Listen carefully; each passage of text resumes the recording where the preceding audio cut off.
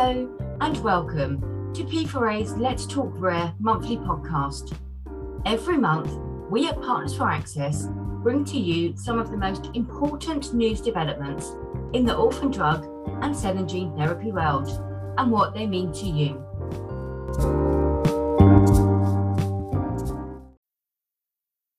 Hello and welcome to P4A's Let's Talk Rare podcast. My name is Chloe Shepherd. I'm Associate Consultant at Partners for Access, and I'm the internal champion for all things related to the European HTA regulation. We're very excited about this latest episode because we will be exploring the very current and important topic of the European Health Technology Assessment Regulation. This is one of the major evolutions happening in the European market for pharmaceuticals and something which is very pertinent to all of our listeners who are working on bringing new therapies to patients. And it's likely to have a huge impact on the process by which new therapies are assessed for their value by European payers. To discuss this topic, we will be speaking to someone who is an expert on the European HTA regulation. That person is Alexander Natz, who is Secretary General of the European Confederation of Pharmaceutical Entrepreneurs, also known as EUCOPE. Alexander is here with me now. How are you doing today? I'm good. Thank you very much, Chloe. And thanks to Partners for Access for inviting me. It's a great pleasure to be here and talk about a very important topic.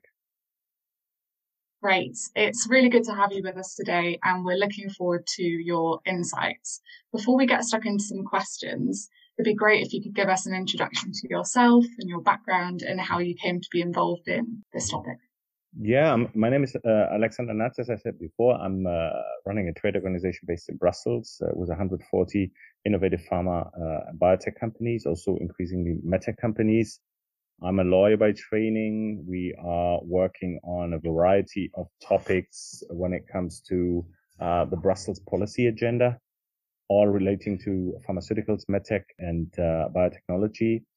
This is certainly a file which is very relevant, which is really high on our list, on our priority list. So pleasure to be here. We're representing all innovative companies, and for all of them, it's quite of high importance to cover that topic. Excellent. Thank you very much for that. Now, if we turn our attention to this European HTA regulation, which everyone in the industry seems to be talking about, we reached a major milestone in the beginning of this year with the European Commission finally adopting this very long-awaited regulation. And it means that starting in January 2025, all ATMPs, advanced therapy medicinal products, and oncology therapies will be mandated to have a joint clinical assessment at European level. Can you give us some context to the whole European HTA harmonization debate and how this came about, Alexander? Yeah, I mean, it's really something which has been developing over the last 10 years. I mean, as we all know, we have a central marketing authorization process with EMA and the European Commission, which is really a one-stop shop procedure, I would say, to get a marketing authorization for all 27 EU member states. But what we don't have is an HTA system. What we don't have yet, but what we will soon get is one HTA system, because at the end of the day, we're talking about the same product. If it's launched in Slovenia, Bulgaria, Germany, France, whatsoever, it's the same product. And industry was also very keen on having a one-stop shop procedure for the health technology assessment to generate the same data only once to please the needs of all the HTAs and payers with one dossier, which is a big task, as we will see when we are talking later on about the methodology. But that was the idea, and the Commission has founded EUnetHTA, as most of you would know, I don't know exactly 8 or 10 years ago, which was piloting those type of procedures for quite a long while.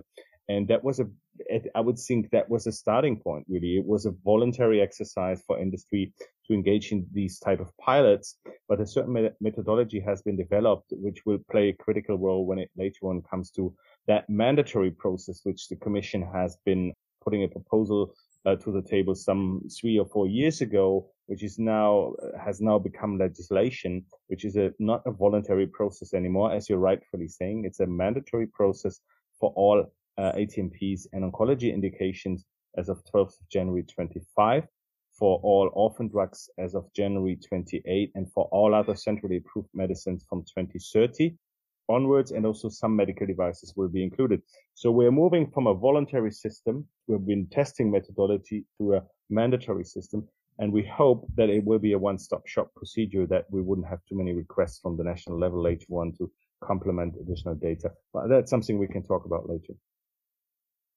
Great. That sounds good. And you mentioned there that this process is starting the shift to having this European HTA assessment done as opposed to having the national assessments. And it's currently, we know that the methodology for the European HTA process is being developed at the moment. So that means that currently, I think industry and a lot of other stakeholders have quite a few unanswered questions at the moment around some key aspects of the regulation and how it's going to work. And perhaps most critically, how the joint clinical assessment evaluation methodology is going to work. So if I can first ask you, under this new regulation, as we've mentioned, the joint clinical assessments will be mandatory at EU level, but the pricing and reimbursement decisions will still remain the responsibility of the member states. So can you provide some more detail on what this could look like or how that might work? Yeah, it's a very important distinction you're making there, really, because the EU HTA is only about the clinical part. Because in the health technology assessment at the national level, there are differences. Some member states are more driven by economics. They have an economic part as well. And other member states like Germany, they only look at the clinical value of the medicine. They produce a report after a half year, and then that report has a certain grading mechanism, how much better the product is than what we have been comparing it to. And then on the basis of this dossier, you enter price negotiation. So that part, the grading, if I may call it this way, and also the price discussions, negotiations, price setting mechanisms, it's different in the country. That will remain national because it's about budget control. It's about national healthcare budgets, and member states were not willing to hand that over to Brussels to say like, we are not dealing with that anymore. They want to keep control about their healthcare budgets. And that's the reason why that was off the table from the beginning, even in the Commission proposal. The price negotiations remain in the national competency. That's very important. However, the starting point of the whole exercise, the entry door of the whole thing, of the whole procedure, is really at the EU level as of 2025 for some products. One of the most important things when we're talking about health technology assessment is about selecting the comparator. What is the comparator?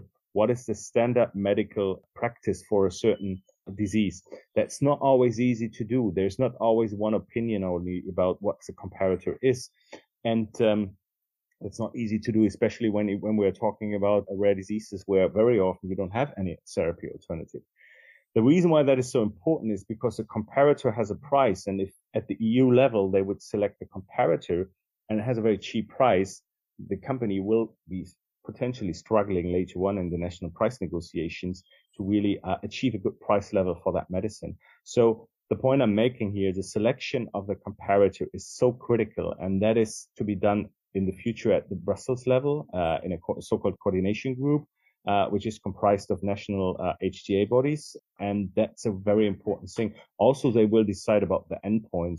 What is the ultimate goal of these type of HTA studies, which I have to submit in my dossier? So very important questions are addressed in the beginning of the procedure, and the beginning of the procedure starts in Brussels. That's what it makes it so important, even though there's national decision-making processes about the value. The grading is national, and also ultimately the price negotiations. But nevertheless, there's a very important starting point in Brussels when it comes to the comparator selection and the endpoint selection. Absolutely. That makes a lot of sense, and completely agree with the comparator selection, especially being so critical given what we see at the moment at the national system is in a lot of countries, they're looking for the added clinical value over the comparator as a main driver often of the price. So with that shifting, that comparator needing to be applicable at the EU level and assess EU level instead, and then that being translated into the price and reimbursement negotiations at a national level, that's quite a shift. Absolutely. So if I can ask you my next question then, which is, how do you think the previous EUnetHTA HTA work, specifically the Joint Action 3 work, which is the most recent one, how is that going to feed into the joint clinical assessment methodology? Yeah, I mean, I think the impact of what has been done in UNETA over the last, again, I don't know exactly, 8 to 10 years, it will be very big. It will be having a very big impact here. You can already see that the vendor selected by the European Commission to help drafting the methodology is UNETA 21, which is the successor of UNETA.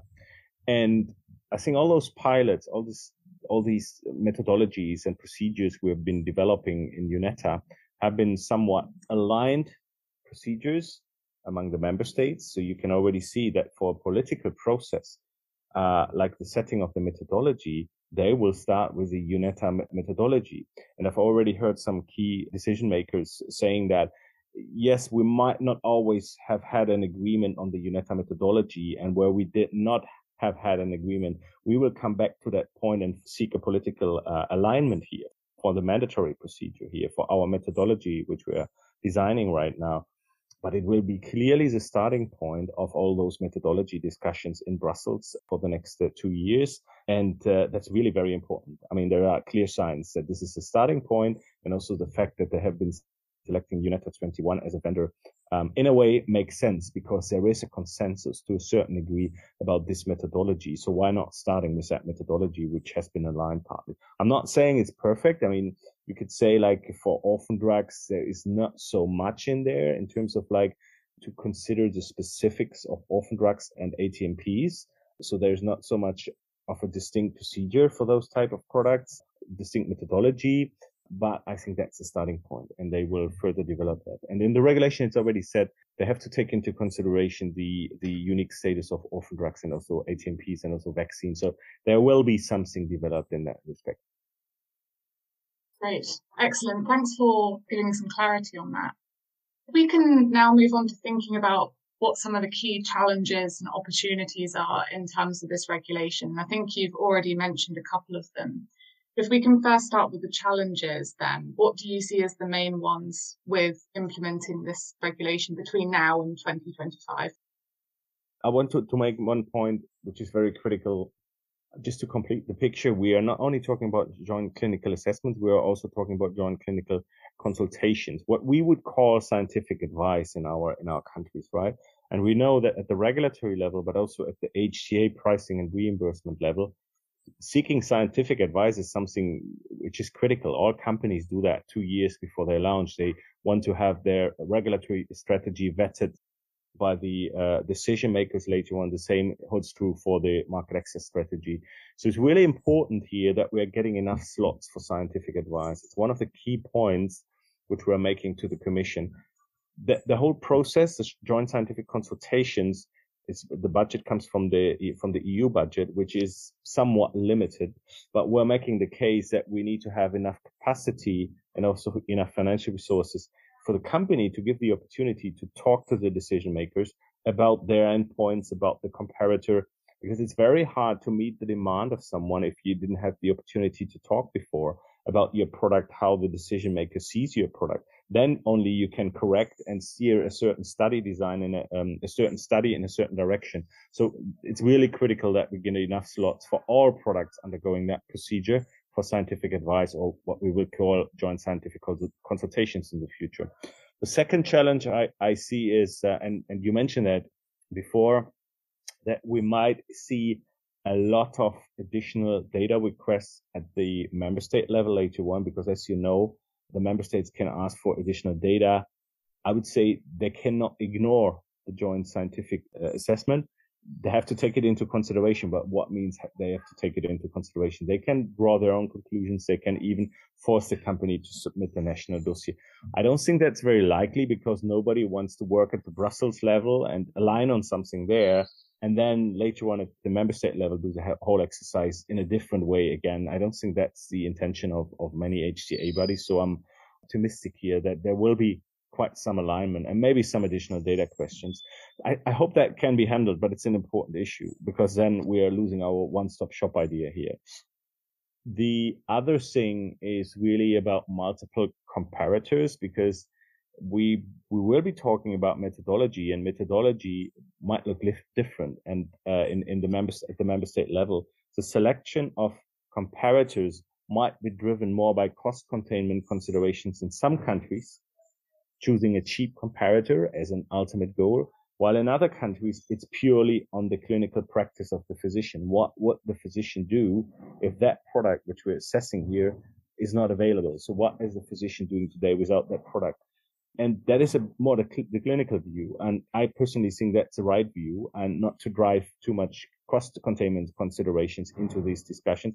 But you can already see that there's a certain likelihood that we will have more comparator requests than just one for some products. For some of them, it might even be 3 comparators to be where the data is generated at the EU level, and then where the state can pick and choose their comparator from those 3 and take that process further at the national level. So I hope that we're not getting too many comparator requests here. That's another important point. Next to some other issues about participation of industry in that process, I think that's going to be a big discussion over the next couple of months and years, that we have the opportunity, or really also to talk during an ongoing procedure here and there, to have a hearing process that needs to be secured.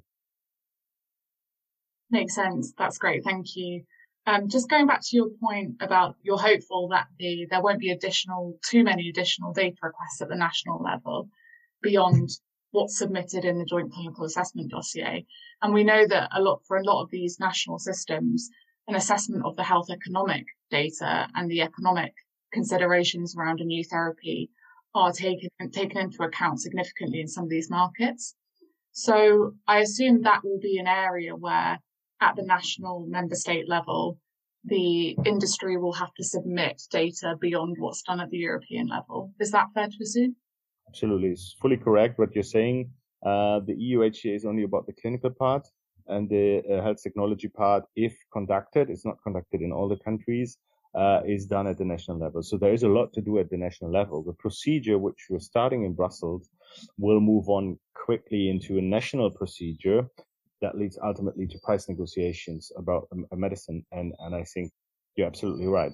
Well, the health economics part will be part of the national procedure only. It won't be dealt with in Brussels. But what I meant is the selection of the comparator could be driven by cost containment considerations, selecting a cheap one rather than selecting the most clinical relevant comparator. I think that is really an important one, because if we get a comparator simply because it's cheap, then we have something in the process which is defining the whole process until its end, the price negotiations. Makes sense. Thank you. So my next question is around the UNETA 21 and how that methodology has been evolving. And what we've seen is that the GBA and IQWiG from Germany have been increasingly involved in this process. So how, if at all, do you see this influencing the final methodology? Yeah, first of all, it's interesting to see 2 agencies on the German ticket to be involved in that process. And there was a long discussion about, in Germany, GBA is a real HTA institution, and you can consider IQWiG as more the scientific driven, I would say even service provider supporting GBA in that process, which has been very much involved in the international discussions around UNETA for the whole time. So that's the reason why IQWiG also wanted to be there. So we have 2 seats, but 1 vote only, of course, in Germany about this process. So they share the vote. So back to your point in terms of who influences, that's a bit hard to say. The French presidency had a big event in Paris in March where all the HTA bodies were present, and my feeling is really that they're really building a network on I guess on the 21st or 22nd of June. I think on the 21st they will have the first coordination meeting. The persons have been selected who are part of this coordination committee, which will be a very critical committee for decision-making processes. So I would think that at the end of the day, it's not going to be Germany only to drive the methodology. But as I said before, they will start with a UNETA methodology, which has already been developed, and where they have no alignment, they will go into an in-depth discussion to set the methodology. For example, in Germany, it's all about patient-relevant endpoints. I don't think that they will lose that idea that patient-relevant endpoints are very important for them. So I think the system will give some flexibility, but I'm not HTA expert per se, how you can do that, how you can handle patient-relevant endpoints and also allow for other endpoints, how to combine that. That's probably not so easy in a political process, but I haven't heard about any signs that Germany would be the guiding nation there in that respect only, and that everyone would follow. There are some other ideas on the table, but it's always, like always about Brussels, it's about a political compromise, and they would have to find a compromise. And once again, I think the regulation says very clearly that all the member states need to see their needs reflected in the dossier. That means that if I think my comparator is A and another country thinks it's B, both will be the comparator. And by that means, you will reflect a lot about the national needs, what they want to see. And also, I think they can also spell out more clearly what type of endpoints they want to see. And if they say in pathway B, we want to focus on the patient relevant endpoints, that might be a way also to address this. But it's a bit like about the crystal ball. We don't know all yet exactly how that would play out and look like in 2 years' time. Absolutely, and completely agree that it's going to be ever important that cooperation happens between these national HTA agencies and that we can reach alignment. It'll be interesting to see how that pans out, and especially going back to your point about endpoints and patient relevant endpoints, particularly being really important in the German system at the moment, and how that's going to translate to something which is acceptable for all of the European countries. Yeah, exactly. I don't think they will hand that over to something else. I think your point is very valid. The German delegation will make sure that they can stick to their patient relevant endpoints in a way. If others want to go in another direction in assessing these products, that might also be possible, but I don't know how to combine that. That's a difficult question, really, I must say. I mean, at the end of the day, we should have one methodology which fits all needs, right? So let's see. Exactly. And makes the joint scientific consultations even more important, because I think what our clients are certainly thinking about at the moment is how they're going to design clinical trials, which they need to be thinking about now for 2025 and beyond, how they're going to do that, which meets the evidence requirements for this new system, particularly when there's not at the moment alignment. So yeah, we need to make sure that there are joint scientific consultation slots available, certainly. I think we've covered a lot of the challenges there in terms of the regulation, but what do you see, Alexander, as the opportunities? Yeah, I mean, of course, there are opportunities. Industry was very much in favor of what we at that time called the option 4, which would make the EU HTA mandatory to be used at the national level. Now that has not been the case at the end of the day, but still, I think there are a lot of opportunities. Having one dossier means that in an ideal scenario, it's a one-stop shop. I prevent not all the national submission processes, because as you're rightfully saying, the health economic part could be another separate dossier for the one or the other country. But I think there are a lot of opportunities in that one-stop shop system. Also from the patient perspective, I would hope that we will get access in some countries sooner if we have an HTA assessment by a European body like the coordination group. I think that could facilitate and speed up patient access in countries which don't have their own system, which don't have the capacity to do those HTA assessments. So I think it's a lot about saving some resources at the HTA level. It's a procedure which kicks in very early, I must say. Even prior, you have to submit the dossier prior to CHMP opinion. That's on the one hand a bit of a challenge, because you don't even have a draft label at that time when you're submitting your dossier. On the other hand, it's good because we are early on, and that is good for patient access, that they get access to this medicine in an ideal scenario at a time when the European Commission has granted the marketing authorization.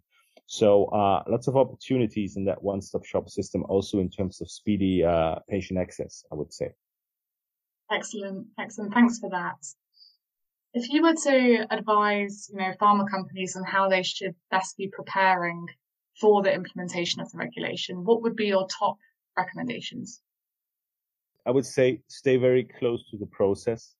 Familiarize yourself with the process to the extent we have data on the table to know what it will be all about, but talk very much with key decision makers at the EU and at the national level, and really have a very good strategy consultant on board who guides you through a procedure which we don't know yet at 100% level, but maybe on a 60-70% level. But you have to familiarize yourself with those 70%.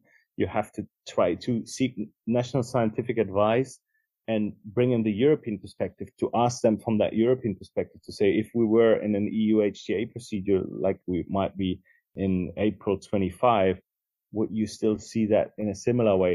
You might not always get good answers because even for the institutions, they don't have the crystal ball and they don't know the other 30%, but trying to find out as much as you can how your product would be seen in that process, be proactive about it. And I would say start very early to talk also to payers and HTA institutions at the national level, how they see your product, because at the end of the day, it's very likely that some of those persons you're talking to in a national scientific advice procedure will be sitting on the table in the coordination group later on in Brussels and decide about your product in a new context, but they will probably give the same answer to your data, which you're presenting in the national context. So come early, take that into consideration and have a very good strategy advice and be very close to the political decision-making processes as well. Because now we can still feed in, now we can still develop the right methodology for orphan medicines to make sure that historic comparisons, indirect comparisons are considered, and that we're not only talking about RCT data only for orphan drugs and ATMPs to be considered, that we are also making sure that real-world evidence is taken into consideration later on, that we can close those data gaps later on. So I think it's policy in the making that also involves some opportunities to make sure that the implementation is done in the right way. Absolutely, thank you. And we also know that public consultations are being held by UNETA 2021 throughout this year to represent the industry perspective and get that taken into account. So a recommendation there for manufacturers to really engage early in that process and make sure the industry is heard. Absolutely. Excellent. Are there any final thoughts you'd like to add on the topic, Alexander? Yeah, just to add again and summarize really here that this is probably among the most important dossiers from the company perspective. It's reality. It's not a voluntary exercise anymore, as a mandatory exercise. So prepare yourself early. When you have an ATMP to be launched in 2025, have a clear strategy whether you want to launch it before, if it's possible, in December 24, then you're in your old systems. I think you have to be well prepared when you're among the first ones to undergo such a new procedure. But I'm optimistic that we can really also gain some opportunities from that one-stop shop system. And I'm also optimistic here that at the national level, there might be some additional data requests, but that there hopefully are not too many. Excellent. Thank you so much for that insight. And I certainly concur that at P4A, we really hope that the new system will lead to some efficiencies and some alignment and ultimately contribute to a more sustainable European ecosystem for pharmaceuticals. So thank you so much for speaking with me today, Alexander. It's been really great to get your insights, and have a great day. Thank you very much, Chloe. It was a pleasure to work with you and have those questions answered. And thanks also to Partners for Access for having me. Great pleasure.